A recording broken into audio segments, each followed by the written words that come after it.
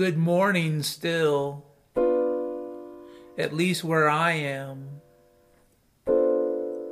because it's 11:33 a.m. on Saturday morning, June the 24th, 2023, here in Mountain Standard Time, Scompton, Utah. And I don't know what you're up to. You might be still rolling out of bed. I'm going to go to Tractor Supply and I'm going to get that new fertilizer, Dan.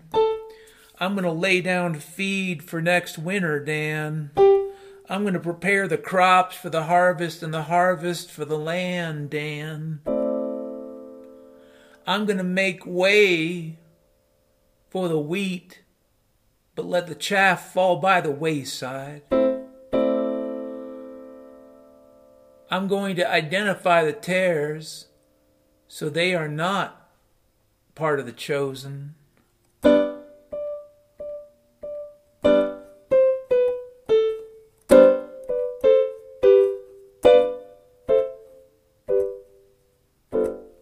Yeah. But it is Saturday, and it is, I think, still June the 24th. If you can believe it, I have a little bit of a lisp because of some reason that has to do with technology or science or other sorts of things that involve the motion of the planets. And I'm drinking some coffee in the hope that it kind of keeps me straight. But I will tell you, there is a land beyond this one. If you have the courage to find yourself in Grinkentown.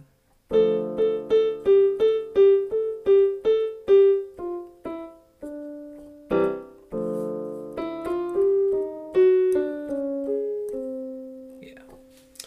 Leave that story for another day. So I want to be really clear on my view about the Ukraine war. I have no good, trustworthy, first-hand evidence that much of anything that they're telling us about it is true. It doesn't mean that it's all a lie. It's just I can't truly tell you how much of that war is real. It could be a real war in the sense of still a war that was probably brought about through antagonism and brought about through the behavior of NATO and through the coup d'etat in 2014 against the elected Ukrainian government, that all of this was a result of behavior on the part of mainly Washington, D.C. and NATO. And that, yeah, Putin obviously has a part to play because he decided to invade. So you could say, well, NATO's bad and Putin's bad and there are no heroes. And that can all be true. That could all be true. Maybe that last part is the critical part. There are no heroes.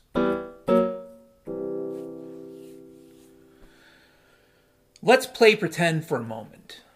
And let's pretend that this Wagner paramilitary, mercenary corporation, army for hire, went along with their corporate overlord, Prigozhin, for some reason. What he must be, it can't just be money, because it would take a lot of money. It's like people saying, well, you know that mistake the Pentagon made was $6 billion?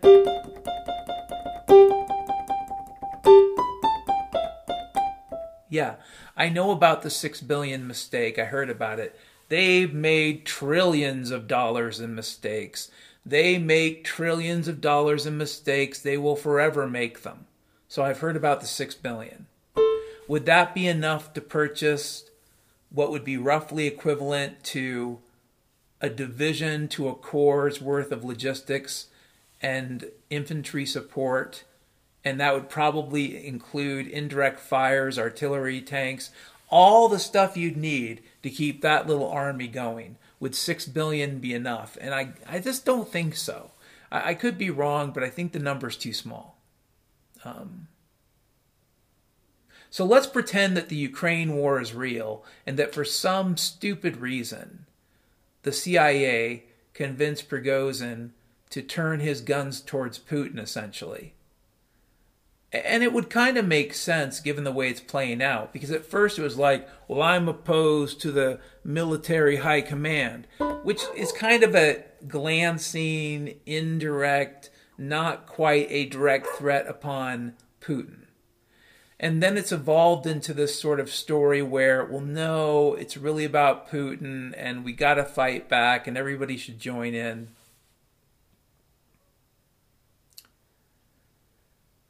If the CIA is behind this, and it seems like they could very well be, and if this is another attempt at a kind of color revolution, here's what you need to know, in my opinion, if this is real. If the Ukraine war is real and this is real. They have to win. It's one of those situations where if you think this is real, then Putin's life is completely in danger. It's not a fantasy. It's not random. If it takes the smartest smart bomb they have to win. If they don't win, then it's not just that they lose a battle, they lose the whole situation. In my opinion, the entire Central Intelligence Agency unravels if they don't win. So this is big. This is big stakes. If you think this is real, you have to understand what I am saying. I am giving you an exit strategy. You might not like it, you might not want it, but it might not end up at nuclear war. So if you think this is real, and if the Central Intelligence Agency in some cockeyed way is trying to repeat their own screwed up version of the Bay of Pigs, and like the Bay of Pigs, it's equally successful, then what you're talking about is an actual escalation towards, frankly, nuclear war. Because at this point, Putin can't afford to play tit-for-tat conventional with us forever. He knows we can't either. And I also think that Putin, and frankly, the Chinese government, and perhaps even other governments like India, are in secret conversations about the possibility that in terms of the simple rules of what we call mutually assured destruction, the simple rules of that game theory, one of the premises is that all the players are rational, that you can make reasonable guesses about their basic motivations. That's part of the basic rules of game theory, that there's not some hidden voodoo. It really is about what you get. What do I get? If I choose A versus B, what do I get? And the problem is, I'm not sure Putin or Z, if they're real people. Again, if they're real people, if you think the Ukraine war is real, if you think any of this is more than psyop bullshit, then I think they have to come to the conclusion that President Biden and whomever's in charge are not rational actors, which means by definition there is no real prohibition on the choices given as far as optimal outcomes with respect to nuclear war. That's a fancy way of saying that in terms of the basic game theory of mutual assured destruction, something like an irrational player can disturb it. And so if you think this shit story of bullshit, this horror story, this complete drama, if you think all these videos, like the Wuhan videos, the old lady falling over, just like that, look at somebody's dropping a chemical bomb on a Ukrainian, look at ISIS is beheading somebody. If you believe the shit that's coming out of the Ukraine, and you think it's real, and you think this Wagner thing is real, and it is actually sponsored by the CIA, which frankly seems like a rational choice, then you're looking at potentially days from a nuclear war. You really are. Because the bottom line is this: I don't think, in terms of basic nuclear war theory, that anybody opposed to the United States at this point can assume that the government is either unary in its decision making, which means there's one person making the decision, A, or B, that it's rational. And if it's irrational and not unary, it means it's an unstable choice problem. It means basically you can't really figure out, you have no real way, other than clandestine intelligence. You have no real way of knowing why they're going to do what they end up doing. So this is bad if it's real. And if I give you an escape hatch and I say, what if this is bullshit? What if this Wagner stuff is just another way to turn up the temperature on the Ukraine war without Putin actually ending it? Because I think I said this, and you can hold me accountable, but I think in at least April or May of 2022, I said, and this is a couple months into the war, I said, if this thing lasts much longer, than a few months, I'm going to have to call bullshit. There's really no excuse. All this, NATO stepped in. That doesn't sound right to me. The NATO argument doesn't sound right. It just doesn't. And when you look at how we're doing things, we're taking all these munitions, all these Stinger missiles, all these probably Hawks and all these National Guard weapons. I bet they're scouring National Guard sites for weapons and sending them to, and can I just say, quote unquote, the Ukraine. And as far as I'm concerned, if it's heavy metal, the Ukraine is just as likely one of the deepest spots in the Atlantic Ocean. Okay?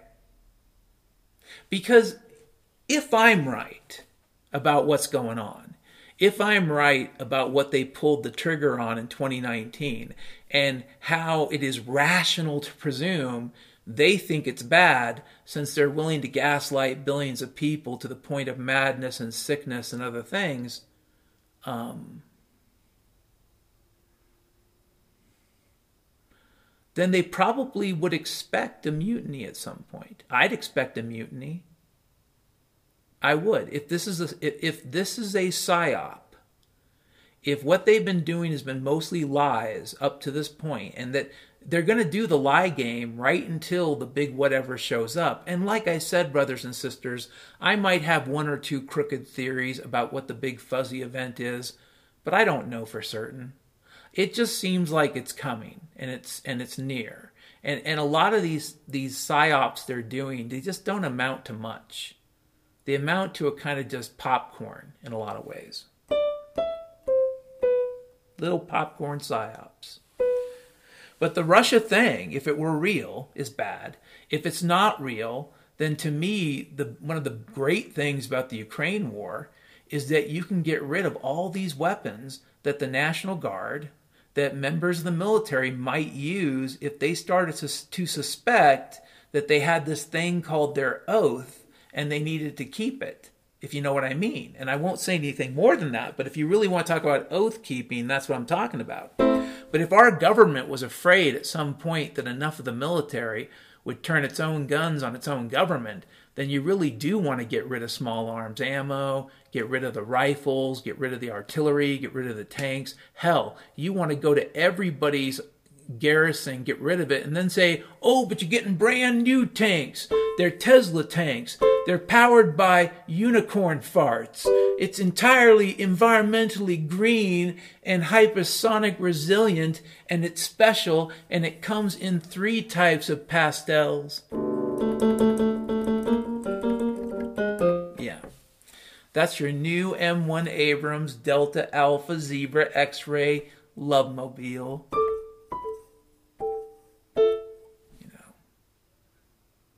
If the war is real, if what we're seeing is basically in that realpolitik, you get the news that you get real, if in fact Wagner is in fact trying to lead a coup and the CIA is behind it, which I do think is a fair assumption if it's real, then you are looking at what could be the last few days before a nuclear war, if you think this is real. And I got to just get this out of my system so you understand I'm not trying to deceive you. On the other hand, if you suspect this is just more bullshit like I do, then it's just another way of keeping the temperature on it up. Because when you think about it, if it is bullshit and Putin is in on it, then that means this is just an easy way to have the trauma drama, but you don't really have to turn up the temperature in the Ukraine. Like if you got people who've been on the set acting 24/7, some of them on a snuff flick, but not knowing it, you might want to give them a break, saying, "Hey, time out on set. You guys have been making a great movie, but we're going to have a little bit of a piece here while Wagner, probably playing Wagner, like something from The Ring, like, the Ride of the Valkyrie bullshit. He's probably going to ride his, KA-52 fucking helicopter, Zebra, X-ray helicopter, power laser, super flying tanks, and he'll go down Moscow Boulevard, and he'll shoot a missile right up Putin's butt if this is a movie." But life is probably not a movie.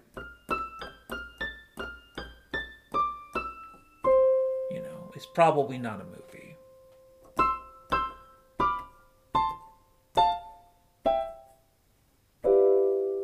It's probably not.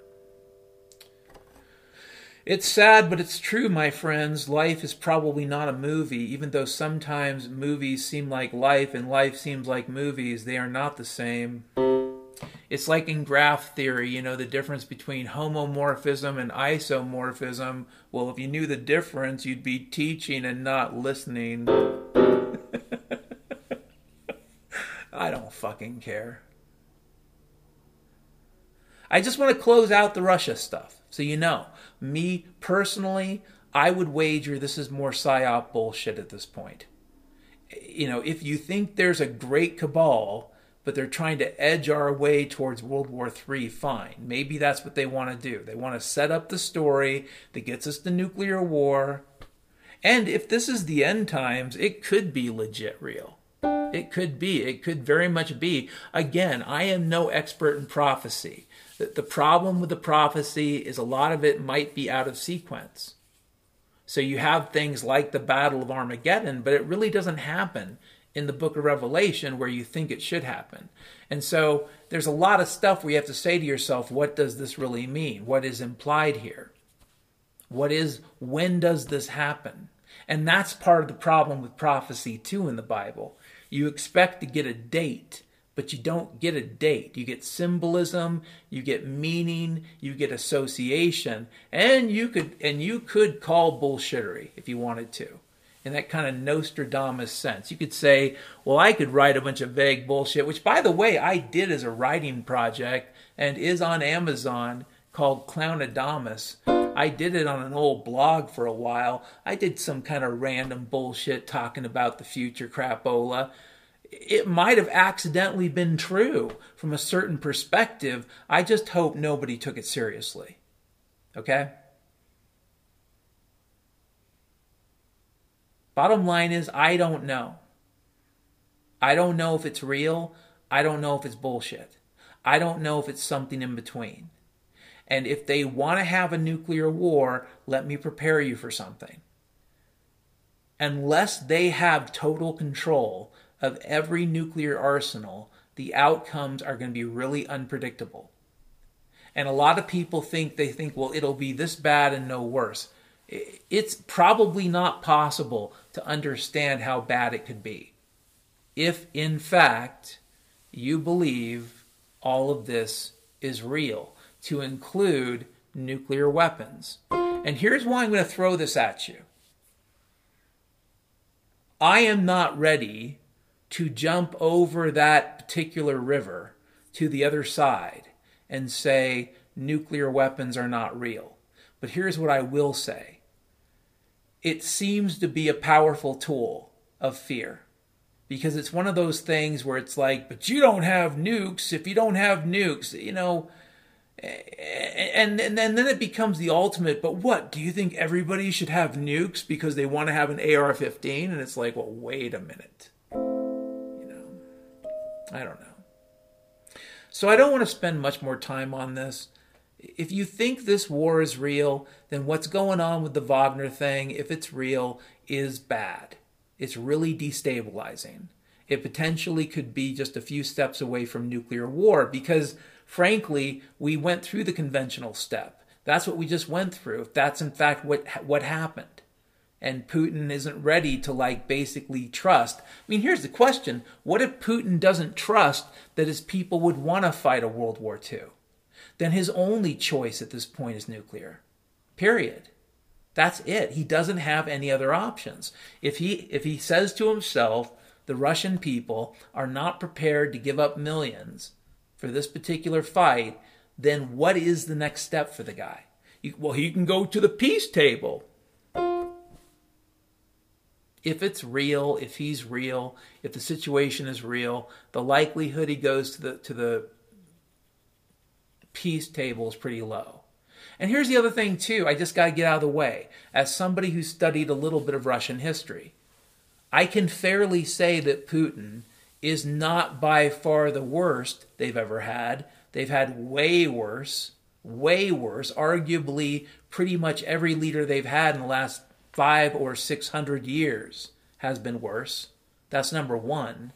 And number two, the ones behind him, the ones who would take over, likely, it's not going to be the chess player. I'm sorry. It's not going to be the chemical magnate. It's not going to be any of the people from the fantasy stories you were told. The people that would be likely to take over after Putin, it would be nice to call them hardliners. Actually, I think it's way worse than that. Atavistic. And a lot of them would just assume trigger a nuclear war out of spite, out of a sense of what the United States did in the past for grievances that are programmed into them. Listen, you may think they're wrong. That's really very fucking irrelevant. They think they're right. They're right about their grievances. And they point the finger at us. And there's a lot of them who would just as soon pull the trigger even if it meant their world got destroyed. And these are the people that stand in line after Putin. So you should really think on that question. If you're, well, damn, we have to destroy Putin. It's like, whoa. What kind of reality do you think you control at this point? If any of this is real. If I'm right, and this is mostly bullshit, we should know by the end of summer. Because the whole thing will cool off again. They could even go into a period of some type of armistice so that they can turn up the temperature again in, let's say, April or May. And if you're wondering, is that somehow congruent with issues that might involve the permafrost and the Arctic? Well, shit. If I'm right a couple years in a row, it seems like a pattern. But needless to say, if I'm right, the whole war exists to basically create another part of the world where, frankly, any type of third-party journalism that's real is impossible. And you say, well, I saw somebody do a documentary about the Arctic 2 weeks ago. You saw somebody approved. Okay? You didn't see random fucking people able to go up there and do that. I'm sorry you didn't. I think the whole place is probably on lockdown at this point. And what you see is a lot of control. Like a lot of old videos, a lot of bullshit. I don't think that they're remotely telling us the truth. I remember seeing the pictures and videos from 2017. And the problem is, what you're looking at in 2017 is not a linear process. And I hope I don't have to explain to my listeners what not linear means. So when I say, well, it might not be nuclear war and I can give you an escape hatch, you might not want mine because there's nothing you can do. There's nothing you did. There's no reason to feel guilt.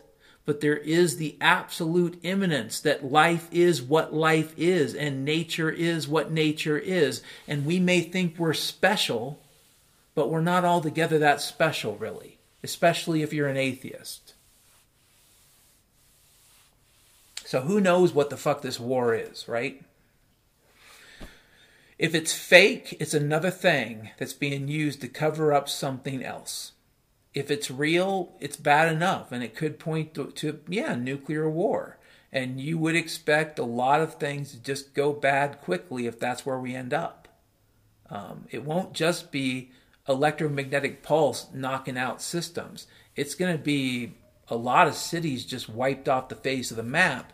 And that includes every highway, every fiber optic cable, every power line, everything that goes into that city in a super network of infrastructure. Well, that all gets destroyed too.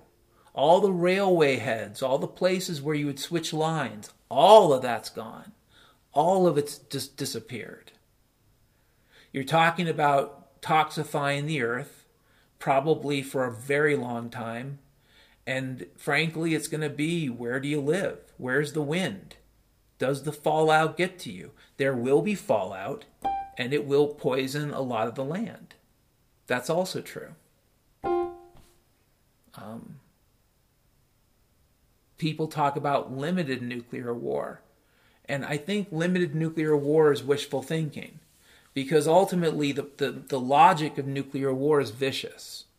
It's basically this: if you don't use your weapon, you're not going to get to. So the logic of basic nuclear war is use the weapon. Now, of course, you could argue that there have been folks, and I always forget this guy's name, but he shares a name with a great architect, so I get him mixed up. But he did work for the Rand Corporation, and he wrote a book called, I think it was On Nuclear War, and he talked about the idea of limited nuclear war and stages of nuclear war. And again, I say, this is a lot of wishful thinking. There's a couple things about nuclear war at this point.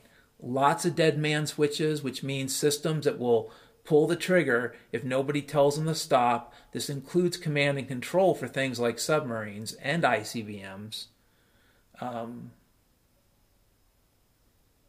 And there is the basic problem of, if I don't do something, I won't get to do something. Use it or lose it.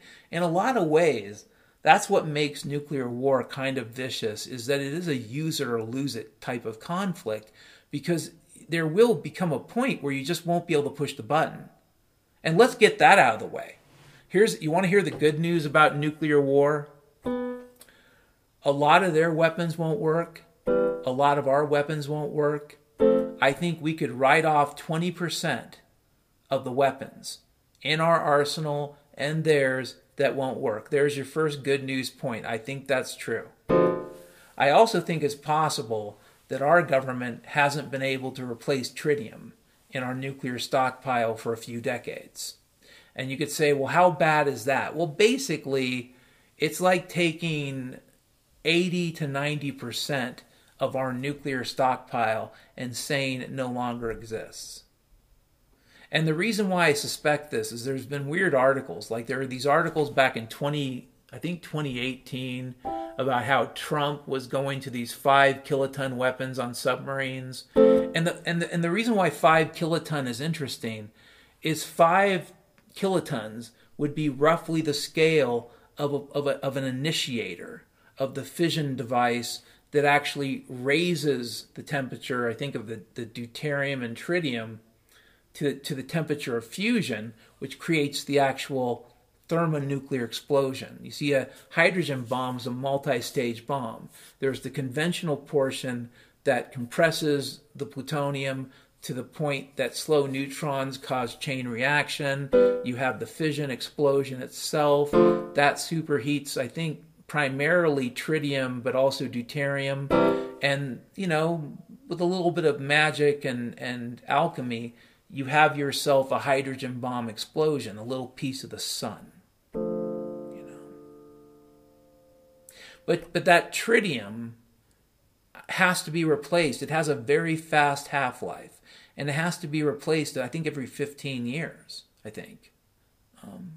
So there you go. There's another possibility that at least in the case of our stockpile, we might not have the weapons we think we have. I don't know if that's good news or bad news, because the enemy doesn't really know. And there's still going to be a bunch of these 5 and 10 and 20 kiloton bombs going off, and it will be basically like a lot of little Hiroshimas. So from a perspective of destruction and pain, it's still going to be pretty horrible.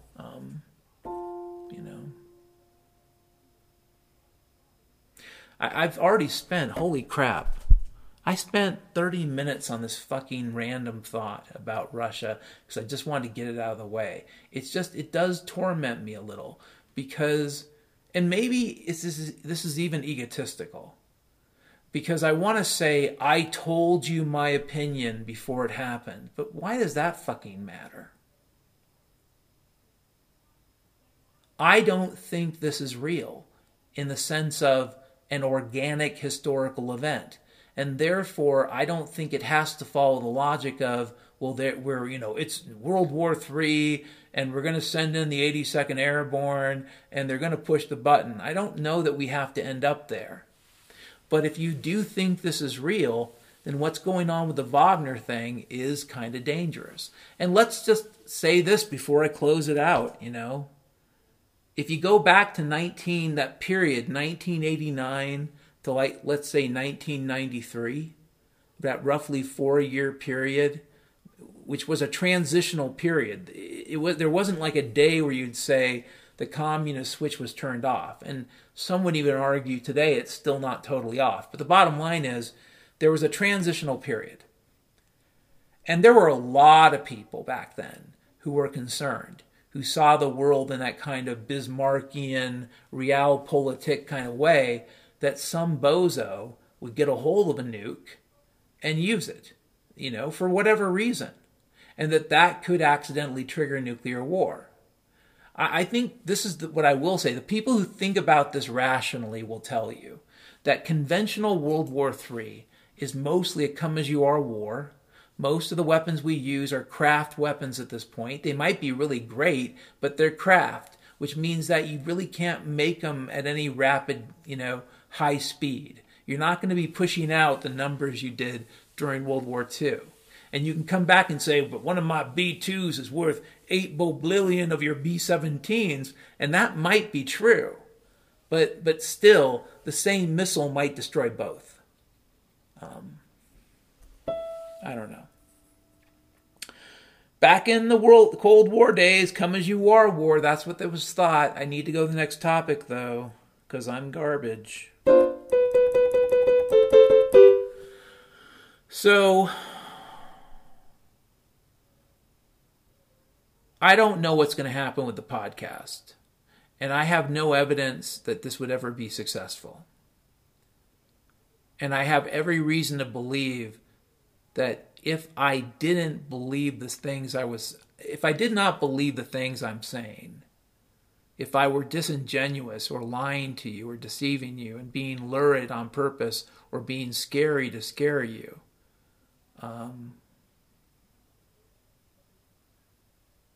then it's a foolish way to make money, because I'm basically trying to sound sincere. And the problem is I'm not really trying to grift you in any functional way. At least if I am, it's a fairly soft grift, right?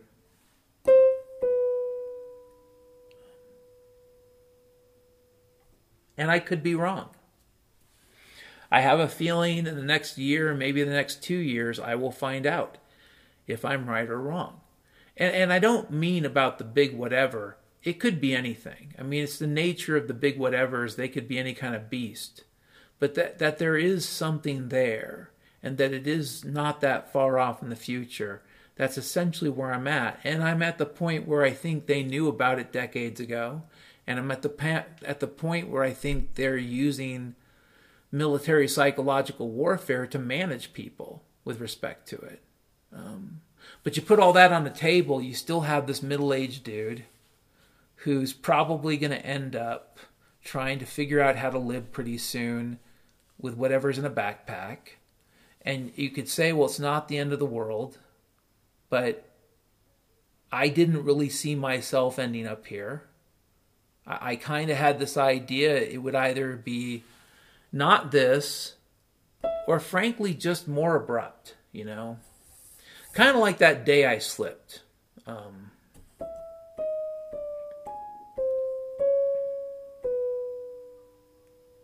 Wow, a lot like that day I slipped.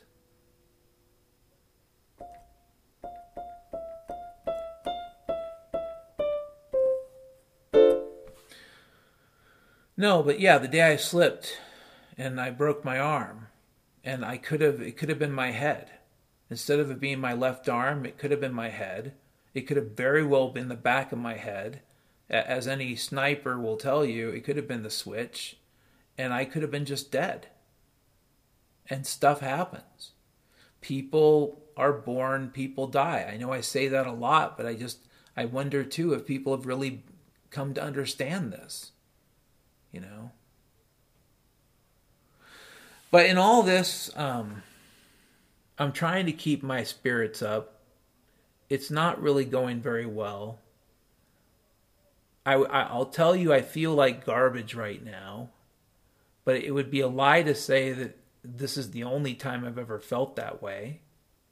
And it would also be a lie to say that it's only been times where I didn't have resources that I felt this way. For many years, when I was working as a software engineer, I felt like garbage. Because in one way, I felt like I was supposed to be the hero that saves the day. And, you know, that's a great role if you want to get really stressed out and have a heart attack. But what I also found out, and it became generally true, that when I really expressed where I was coming from on stuff, it wasn't really welcome. It was like I was garbage pail man. You know, you go fix the shit, you go deal with whatever's broken. If there's going to be a fancy new situation, you don't need to worry about it. You're garbage man.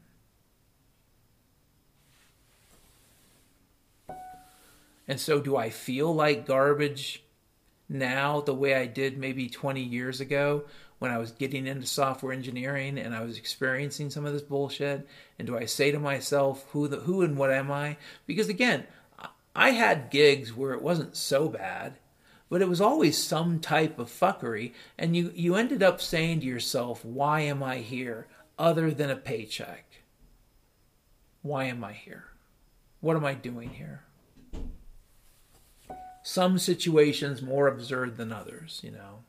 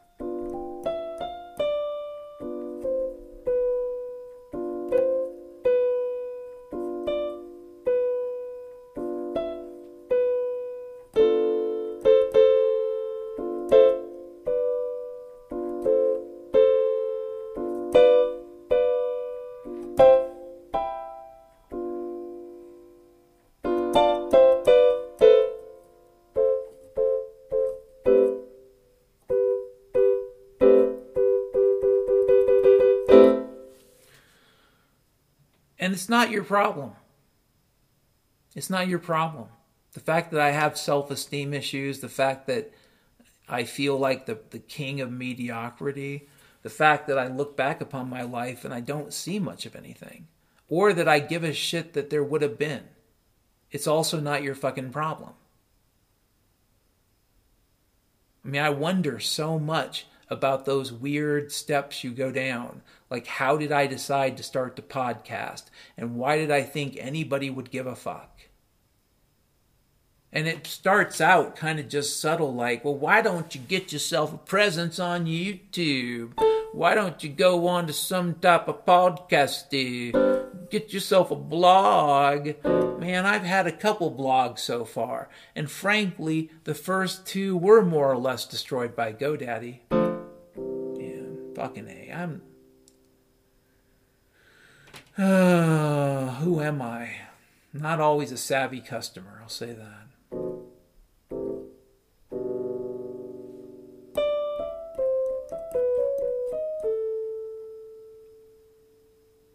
So I feel like garbage, so what? So I think to myself, I'm just somebody who can be treated that way, and did that event with the police make me feel that way? And maybe even, Dan, this is your moment of empathy where you can understand the African American community. And I would say, yeah, probably. because this doesn't really happen to me that often. But when I think about living in Seattle in 2020, every day felt like that. Like it wasn't like every day there was a cop, but every day felt like that. Every day in that wretched fucking city felt exactly like that.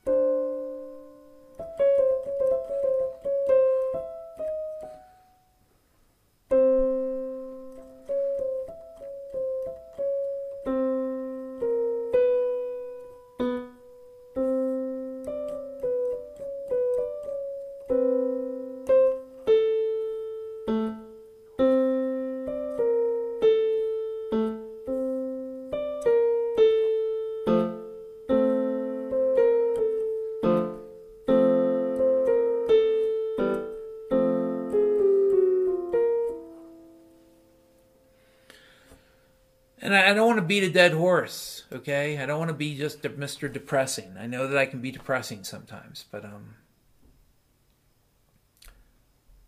you have these moments in your life where you say to yourself, maybe it's possible that you're going to figure out a way and you'll fit. But there is this absolute bleakness of recognition that whatever is the truth, if this is something that's going to come to an end, if this is the infinite gray nothing, if this just drifts on forever with mediocre bullshit and nothing means anything, whatever is true, you still look in the mirror and you see the same person. And it's not a person you're proud of. And it's not a person you're ecstatic about. And it's not a person you say, oh, you don't have any regrets. I know there are people that say that to other people, but they're pretty much liars and sociopaths. But it doesn't mean you have to dwell on it. And it doesn't mean it has to be your focus. It's just, I guess one of the things that came out yesterday morning with those cops was this feeling that I'm garbage. Which is going to make the next topic weirdly upsetting, off-putting, orthogonally weird, perpendicular, probably something else. Here's a quote from Dr. Freckles. I'm trying to be hopeful in the weirdest way possible. I'm trying to be hopeful in the weirdest way possible. If there are spacecraft heading for Earth, then at least you can say there are spacecraft. If there are dinosaurs, if there are dinosaurs that they mutate in a lab to make some kind of steak burger, but then they take over sectors of South America, at least you can say, look at this, there are dinosaurs. I'm trying to be hopeful in the weirdest way possible. If somebody told me there's going to be a disease that wipes everybody out, that gets rid of everybody, that all the Sklumpton folk and the Grimulac, all the Fleegan and the Flog, all the Sector 12 Screebs, all of them gone, and you say to me, Dan, it'll just be you and maybe, like, I don't know, all like underwear models or something. I'm trying to be hopeful in the weirdest way possible. You know, it's a weird world, people. When I pulled the trigger with my listeners back in November, I think, December 2019, and I said, here we are, great discontinuity, shit's about to get weird. Well, shit is weird. And it doesn't mean it's the end of the world. And really strange possibilities exist. And if we had the courage, could we live in a world that could confront these challenges that might be there and confront them in an intelligent way? Absolutely. There's only one problem. You have to live in a free world. You can't live in this crooked dystopia. You can't live like this. You can't be lied to and you can't be gaslit. My theory is simple. A, they could be wrong. And B, even if they're right, they're still lying to us about it. And we should know the truth, whatever it is. They could be wrong, which is important. Government's often wrong. And even if they turned out to be true, the best way to deal with it is openly. I don't care what it is. Could be, I don't think it's an asteroid, because why would you do psyops like this for an asteroid? But let's say they expect some caldera volcano to go kablooey and to kick off the next ice age. That's a fuzzy event. But why do they assume there aren't people who could come up with a crazy idea that might help us? Why do they assume only special people they select will solve the problem?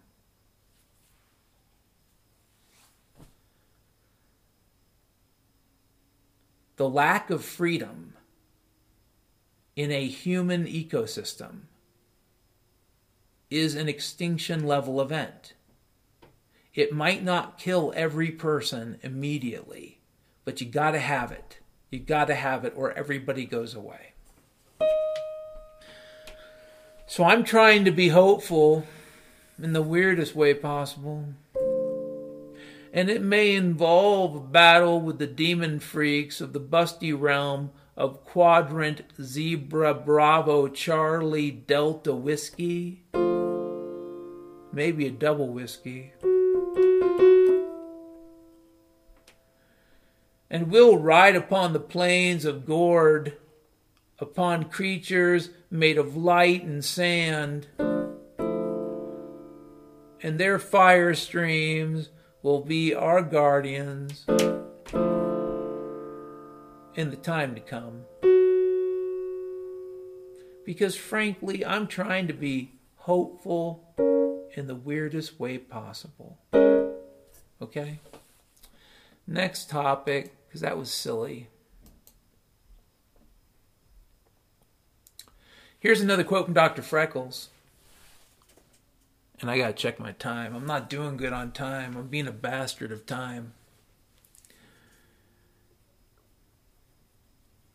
I will say, I want to live my life.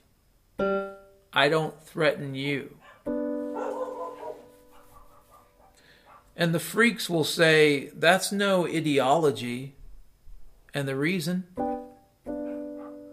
Because it doesn't involve killing a shitload of people. You want an ideology, you want a philosophy, you want a worthy belief, you want a book of truths, you gotta go kill people.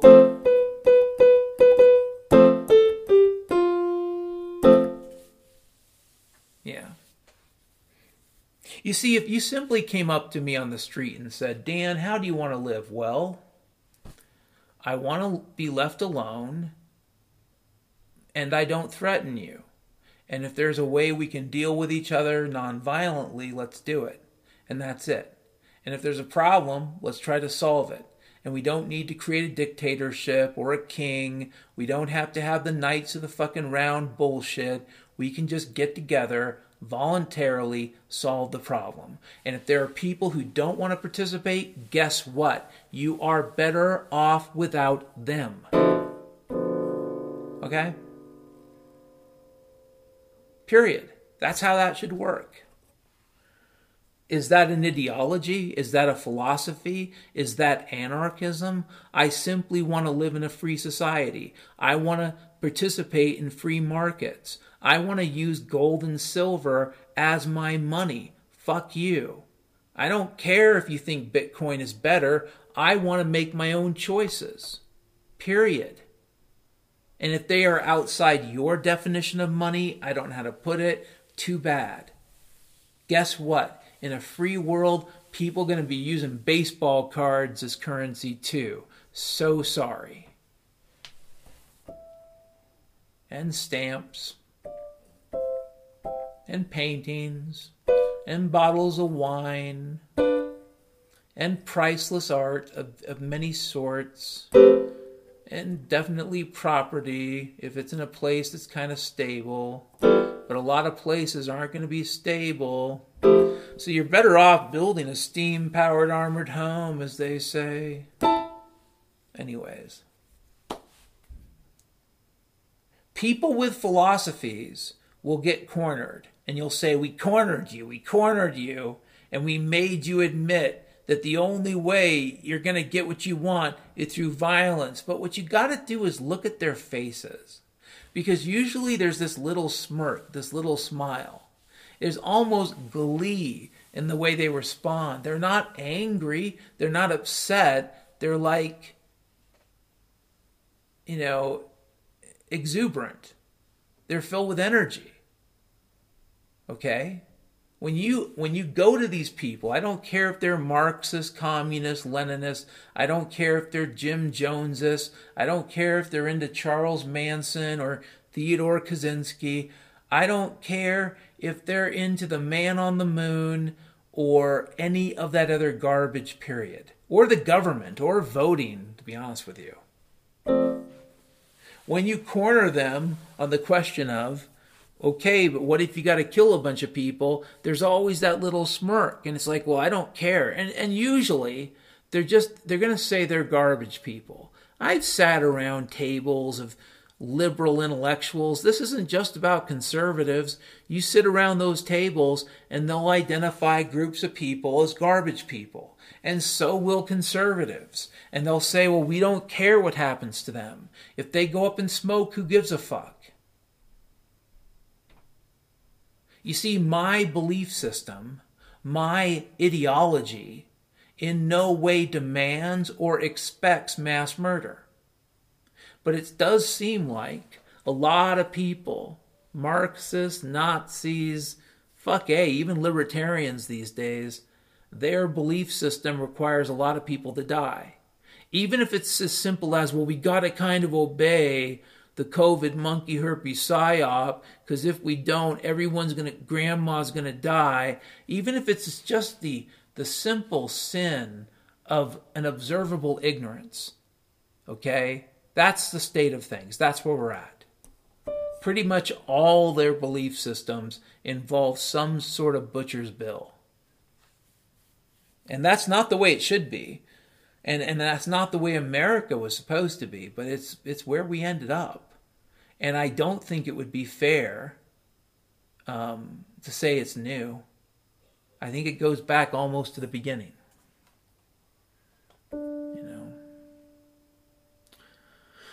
Manifest Destiny was definitely an ideology that involved killing a shitload of people. Just understand that that's a part of American history, baby. Part of American history. People don't get it, but they will one day in the time of Grumptus.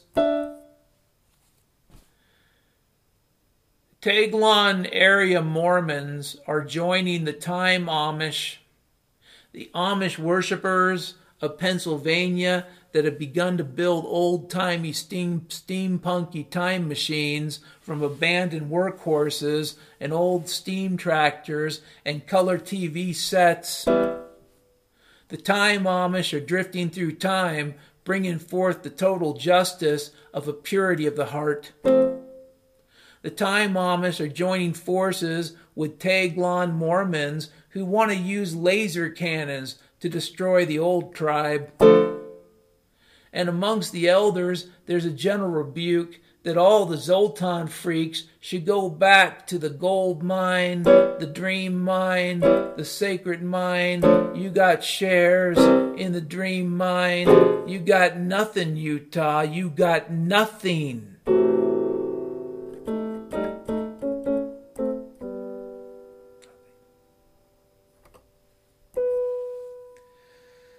Zeeb, the Turb Warden, was responsible for the 23 gangs of Scompton.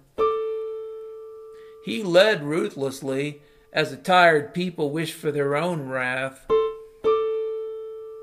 He had fist-gurgons and various dog sleevers, and he had all types of weird hairless tigers and bears and mutants and crocodiles, and he'd send them out against all the poor people in the buildings because he just didn't like the poor people.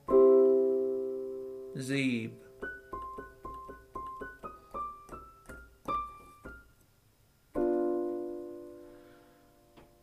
But one day the people would find their own wrath in the form of George McGrath. He would be the hero of the underfolk. He was the one that was foretold. He came from the swamps east of Scompton. He found himself stuck in Gringontown, looking for a way out, and he was going to help his people rise up against Zeeb, the Turb Warden.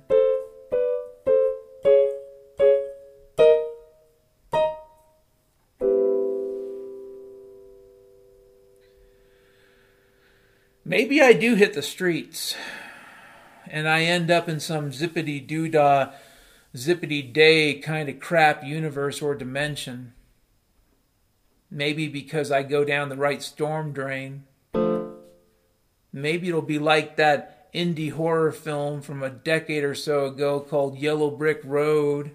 I just head up to New Hampshire or head up someplace in New England and get up on some side road and go deep, deep, deep into the forest until I'm lost to time and space and the compass don't help me and there ain't no more human race and all that's left is the theater of pain.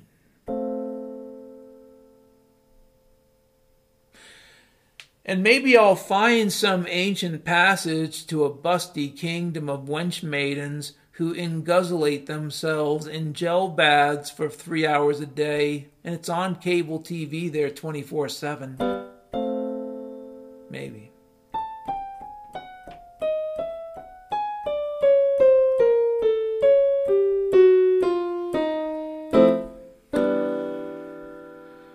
Maybe.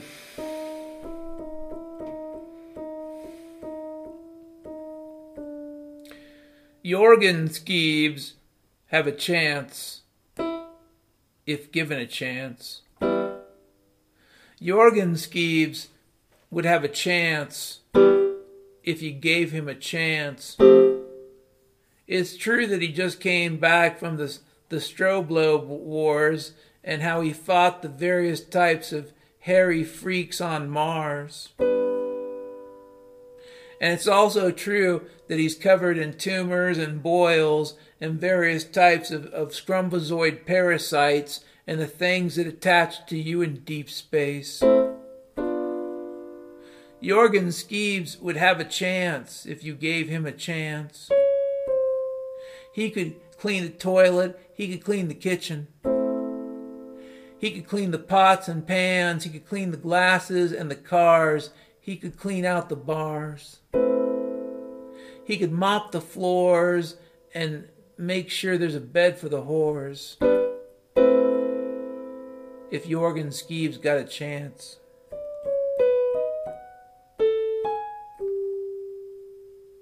If you gave him a chance. Durla is hoping for a late-night lover. She walks the streets from cafe to cafe, looking all majestic and special in her nice little knit outfit, carrying her little book bag. Sure, it's conspicuous that we can see Zarathustra. Durla is looking for that special kind of lover that she can take back home to her not quite high-rise apartment, 4 flights off the floor, 4 flights up. Ain't no elevator, it's all stairwell. And Durla's hoping to find you. Durla is broken. She's been broken by society. She's been broken by mankind.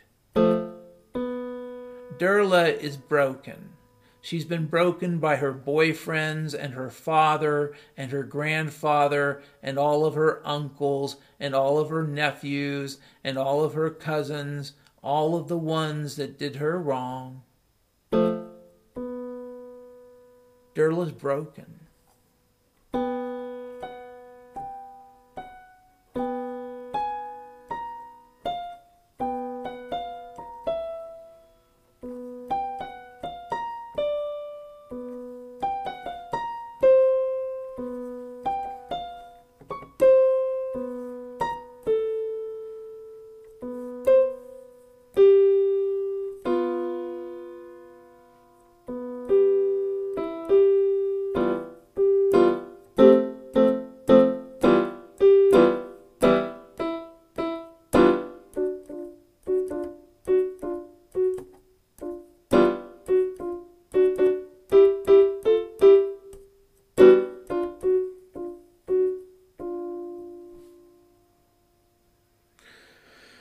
But Durla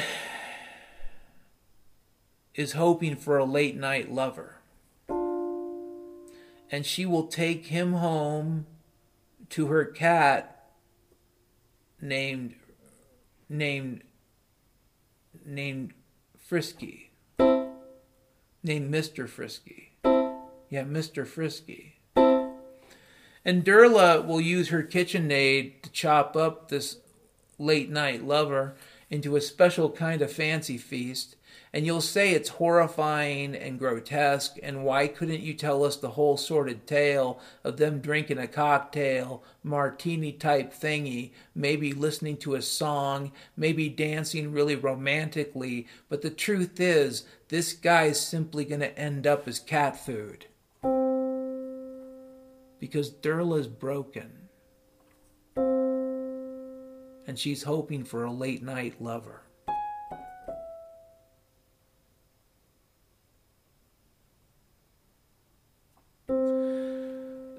There was a ship called the Jerry McDorbo out of Boston. And it is a great mystery in Chicago. There was a ship called the Jerry McDorbo out of Boston. And it is a great mystery in Chicago. There was a night in 1887 where the Jerry McDorbo left Boston for New York City, and it expected to reach New York City in just a few hours. But instead, it ended up in Lake Michigan near Chicago. People said that a great vortex opened up, a tunnel through space and time, through which the Jerry McDorbo transferred itself, dematerialized through the universe to end up in Chicago, but it was worse than that. They ended up in Chicago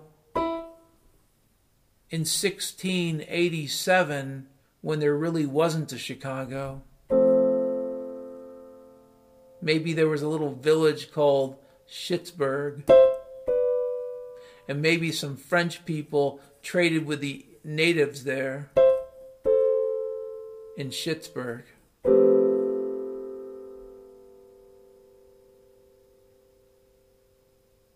The poor ship, the sinking of the Jerry McDorbo, is a mystery in Chicago.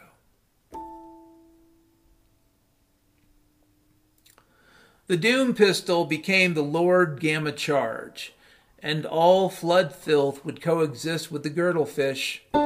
Once the oceans were drained, once the ponds were drained, once the rivers were drained, once the lakes were drained, once all the aquifers were drained, once everything was drained, there'd be the girdlefish. They'd be covered in mollusks. They'd be covered in poison. They would attack you with pain. They rolled over the scorpion. They had eyes of fire. They fought for the ocean. They fought for the rain. And now they're coming for you, motherfucker. Yeah, you're flood filth, but you cannot coexist with the girdlefish. They will not accept your human zombizoid behaviors. They will not accept your takeout pizza.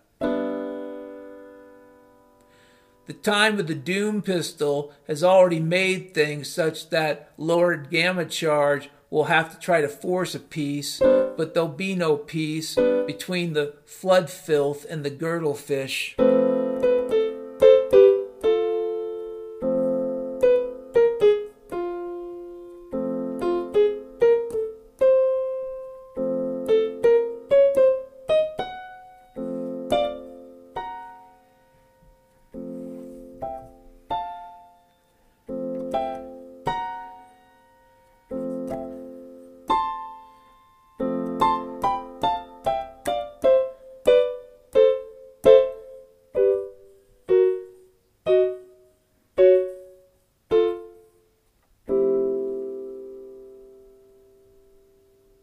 And what of noise? The ultimate encryption is noise. The ultimate decentralization is noise. The ground state of all information is noise. Twitter and Facebook and TikTok and Instagram, all these things are noise. The sounds you make when you make love or masturbate is noise. The roar of a cold-launched ICBM or SLBM is noise. We are noise dragons and beams. We are love danger and sex oil dreams.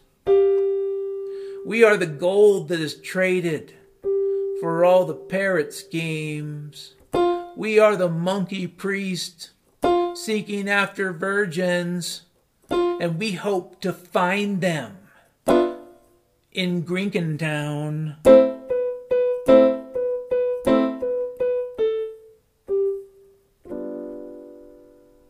We are alive. We can find joy. But the Doom Quadrant is near. And the various controls are all in place. For the Doom Quadrant is near.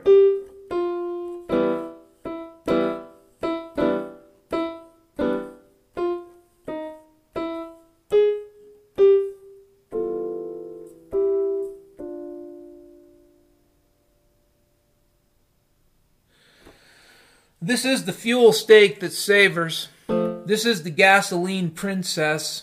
This is the Zone-Quadrant-Region-Doom. And those of us that still live here and still exist in Boblimpdoc, we are free if we want to be.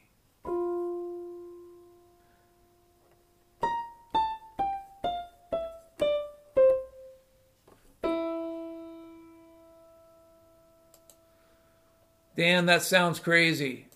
Okay, well here's the next topic. Here's a quote from Dr. Freckles, and I know I'm already way over time here, but I want to just finish these topics off. If you approach the cop situation believing there's a rule of law, you are wrong since at least 2020, Dr. Freckles. Well, let's get a few things out of the way. Mayberry was a fictional place in a TV show. I know that there are lots of cop shows, and it's not accidental, where the cops are mostly heroes, and yeah, every once in a while there's a bad cop, but he's like, he's the bad apple, and the rest of the tree's good. Yeah. Mayberry was a fictional place. Let's just accept this. Police and security forces in various forms have always been tools of power, period. If you thought there was a magical time where it was the cop's job to look out for your rights and shit, no. I mean, if somebody's robbing a bank, The cop is going to try to protect the money in the bank, and they will try to capture the thieves. But are they going to be deeply concerned about a high-speed chase where you end up getting pancaked? Not so much. I also think that the people in charge are starting to experience what can only be conservatively called imperial collapse, which means that the center is not holding. That whether they like it or not, all their petrodollar point a gun at a country schemes are starting to not work. Because it's kind of like what Napoleon said. The one thing you can't do with bayonets is sit on them. And that's really the problem of the petrodollar foreign policy, is that you have to be willing to continuously be at war. And that's going to burn out a society, whether you like it or not. That type of endless war. The wars that go on forever. It's a war on terror, Dan. We're going after the terrorists. And where? Syria? Anywho, to get back to the main subject. If you approach a police situation believing there's a rule of law, you are wrong. But it's worse than that. If you approach a cop situation believing that the old rules of the game, because frankly, you and I could maybe agree, there never was a rule of law. It was always a broken kind of partial bias system. It was always that. It was never the thing it was never the mythology. So you could come back and say there was never a rule of law. But what you could also say is it was always a game. And if you understood it to be a game, then you could still theoretically avoid jail. You could still theoretically find your way through. It wouldn't be cheap, but that's also part of the way the game works. Don't hate the player, hate the game, right?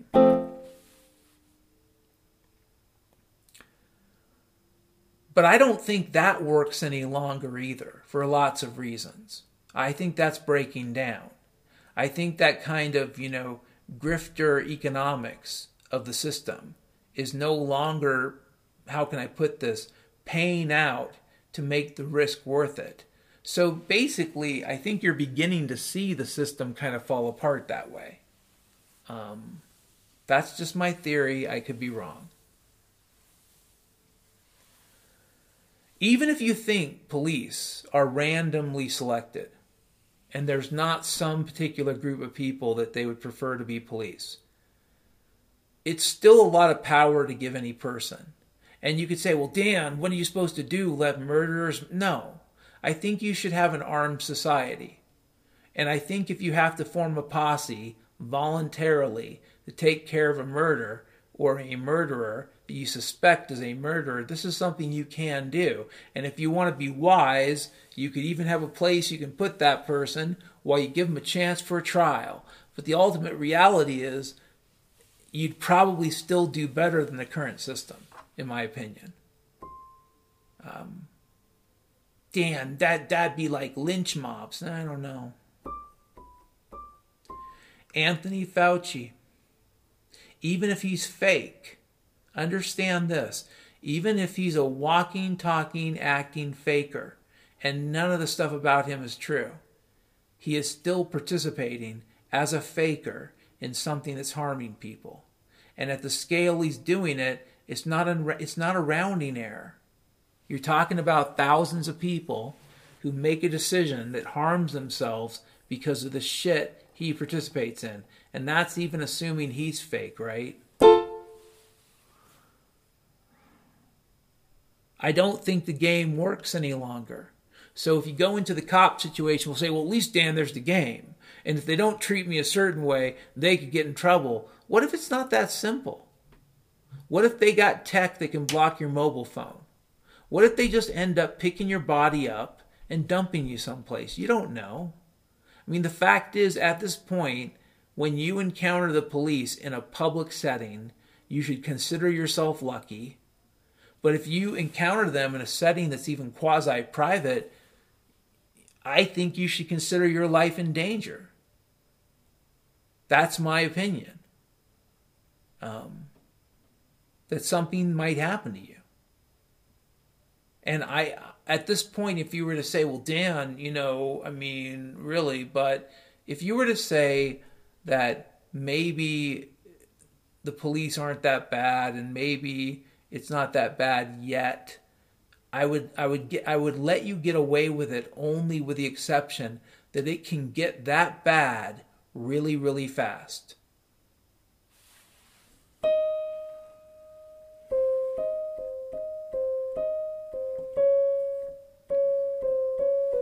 You know?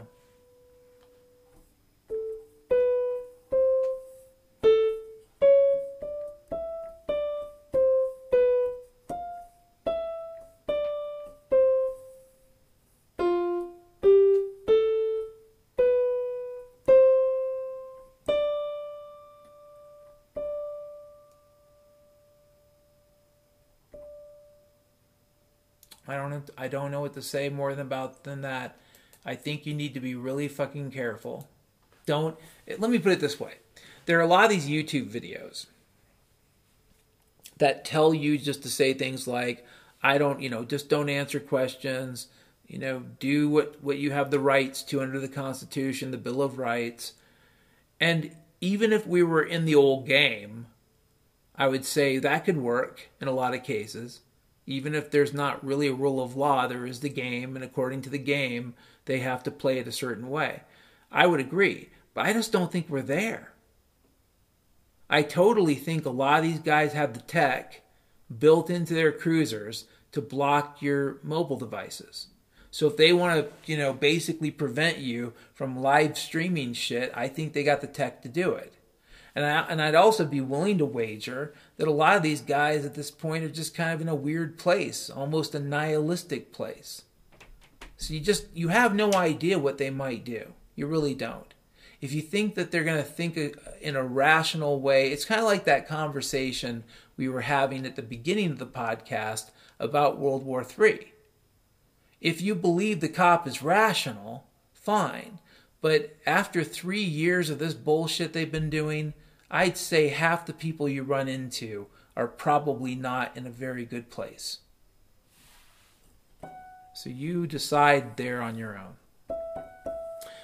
And here's our last topic, a quote from Dr. Freckles. Necessity is the mother of necessity. I don't know. This sounds like something that maybe if James Howard Kunstler were drunk, he might say. But no, what does that mean? Necessity is the mother of necessity. Well, actually, this kind of connects us to that whole Amish thing. And no, there are no Amish time travelers. But there's something to be said for a certain type of conservatism, because it avoids a kind of natural escalation. Now, the others would call you a Luddite. They would. They'd say, Dan, technology is supposed to do the Moore's Law singularity bullshit, and we're all going to be traveling to Mars and eating Frito bars and drinking all kinds of things in space cars, and we'll travel beyond the stars, and we'll have babies, Bubba babies, in Alpha Centauri. Fuck you, Dan. The technological optimist will usually weave you a tale that even if there are currently challenges, whether it's resource issues like peak oil or, natural environment issues that we might not fully understand at this point, like, for example, what I think might be going on in the Arctic, which may have zero to do with any of us or anybody you've ever known. It might have been something that was always going to happen, and it was always going to suck. That's my baseline theory, if that's what that is. But the bottom line is, there are people who would tell you that technology is the path to enlightenment, that technology is the way in which humans become like God, that technology is the ultimate liberation, There are people who would tell you this, call them transhumanist if you want to, call them whatever you want to, call them part of the technocracy. But they think technology and science will completely liberate people from those earthly things that hold us back. And then there are other people, and I wouldn't call them Luddites, but I'd say they're a lot like me, who would say that necessity is the mother of necessity, and a good example is the smart device. I honestly think it has so invaded people's consciousness and their cognition and their brain space that they have actually given up some of their ability to think about the world to a piece of technology because it seemed like it was a necessity. That the thing they needed to have kept needing to have. In this case, data. Data and control. So it sounds absurd. Necessity is the mother of necessity. But there is a kind of positive feedback. I mean, you could say things like, when is enough enough? I could tell you with me. I could tell you what I'd want, what I'd need. And I could explain why there would always be a limit.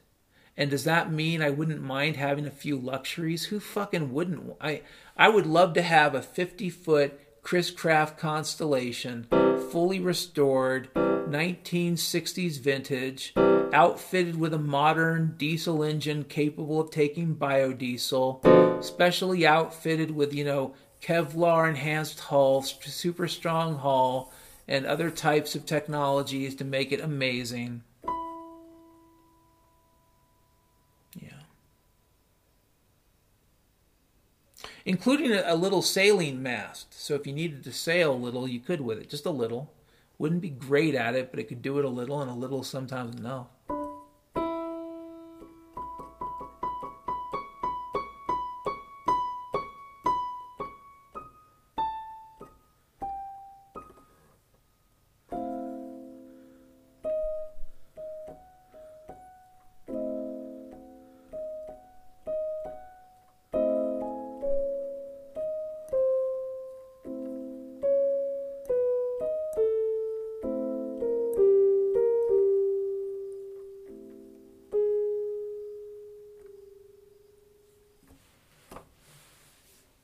If you listen to this podcast and you enjoy it, you should know that there is a chance I will be homeless in a few weeks, and I don't know when or if I'll be able to podcast after that. I don't know what technology I'll be able to take with me. Not really sure. It's just something that could happen, so you should know that. It's not what I want, but a lot of people are confronting things right now they don't really want, and that's just the way it is.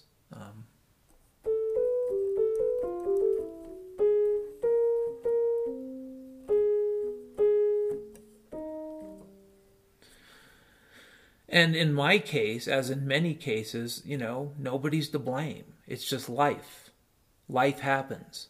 And a lot of people I know, like myself, aren't necessarily magically tethered to reality that other folks are. That's a nice way to put it. Our tethers are not so strong. And so we can end up, and we often are, tossed about by the sea. And it's okay. It's okay. It's life. But if you listen to this podcast, you should know that can happen. I'd also say make sure you take care of your food, your water, your shelter. If there are people in your life that need help, help them first. If you're setting aside food, like let's say 6 months, because like I said, if it's going to be worse than that kind of scenario, there just ain't going to be a basement big enough. But whatever the amount you're setting aside for yourself, make sure you set aside that for your pet, your dog, your cat, etc. But my heart's out there for the dog. Okay? And on top of it, understand that we're in a weird place, but it doesn't mean it's like the end of the world. We're just in a weird place. A weird moment in history, I'd argue. We are in the great discontinuity. A lot of weird, crazy shit could and will happen. And who knows? It could even be bigger than that. It could be that we're in the final point, the final punctuation mark with respect to the Christian epic. It could be the case that we're on the verge of the end times. I don't know. I have no idea. I have my faith, and I have the Bible, and I have prayer, and I can, ask and pray, where are we at, Lord? And he can give me a sense, but I don't know. All I can tell you is, honestly, if it's a situation where you should have more than 6 months worth of food, then like I said, I just don't know that there are basements that will be big enough.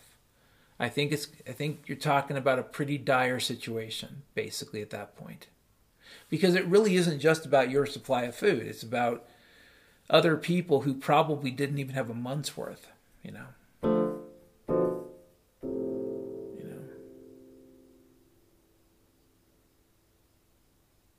And I guess that's a long-winded way of saying, make sure you think about your dog. And I don't think that we're talking about the end of the world, as I keep trying to remind people. So try to find some happiness and some joy. Because just because, it's not the end of the world, it doesn't mean that now isn't a good time to just do stuff you've been putting off. Like, for example, contacting people you haven't spoken to.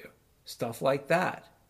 And if you need to spend a little money to do things like that, to reach out to people, or even just to go see a movie and have fun, do that first before you donate to my podcast.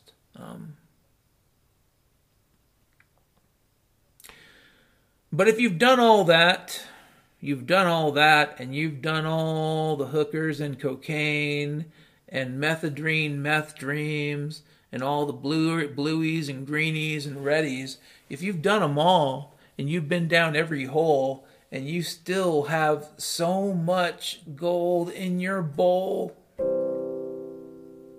and you say to yourself, Dan, I'm a Texas billionaire and all I really want to do is make you comfortable right up till the end, then you can, Mr. Texas billionaire.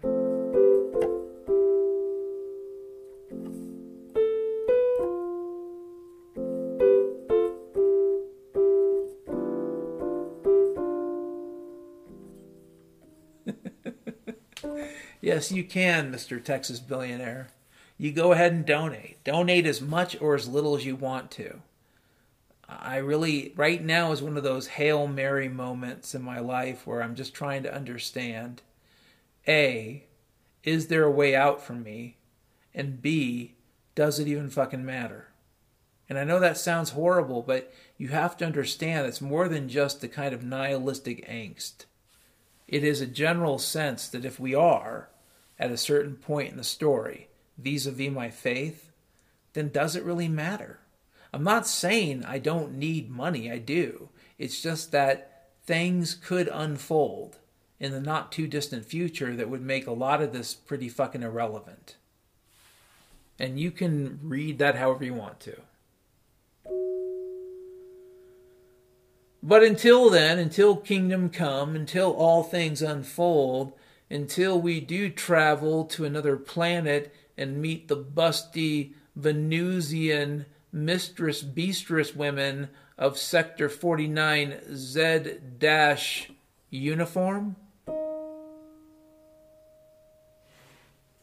until those great days of the great goblet feast where they would dance about and engundulate themselves in their bikini star dresses with their titubulations. Until those times come upon us when the great buvula brings forth its froth and it becomes injuicified. Until that time,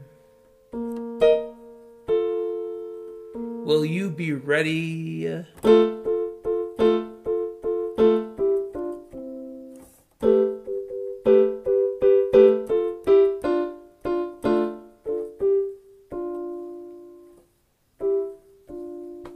Will you be ready? So yeah, if you want to donate, you can. You don't have to. Do I need the money? Sure. How much do I need? A lot.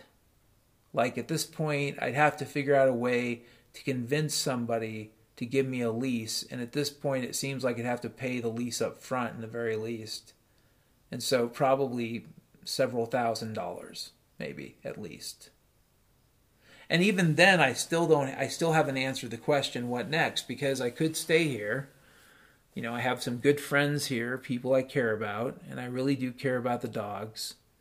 But this is their life too, you know, and I really was, you know, not a mean person, but an intruder. And in a lot of ways, like I said, this is something that was probably always going to happen. It's just that in my head, there was always that fantasy that things could turn out different. It's not hopefulness. It is just fantasy. Because it's completely disconnected from reality. Things are going to unfold for me as they'll unfold for you. It is Saturday, June the 24th, 2023, Bo Blimp Doc. It is just after 1 p.m. Mountain Standard Time in Scompton, Utah. We have delved deep into the dark topics of that forbidden soul. Someplace ugly, or somebody really scary in a jumpsuit pushes a button,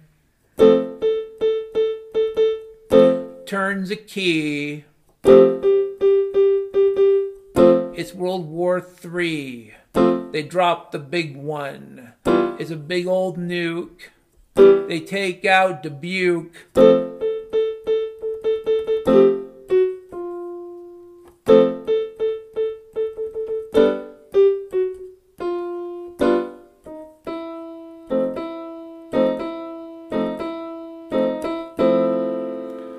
Yes, indeed, if it's going to be a nuclear holocaust, at least have your hot dogs ready. The neutron cooking radiation will get them nice and crisp. You'll enjoy your hot dogs after the bombs go off at your outdoor barbecue because everything will be nice and toasty. And if you become a mutant from one of the forbidden zones, afraid to look into a pond for the fear of seeing your reflection, if you become so covered in disfigurements and ingluminations and tumors and recessions and quadrations, if the pustules and the boils and other bamboozlements, you know, disconform your structure to make you into some kind of freak, remember that in the future, after a nuclear war, you'll be able to read minds. And you'll also be able to control people. And maybe, in all that madness, you'll become the Doom pistol.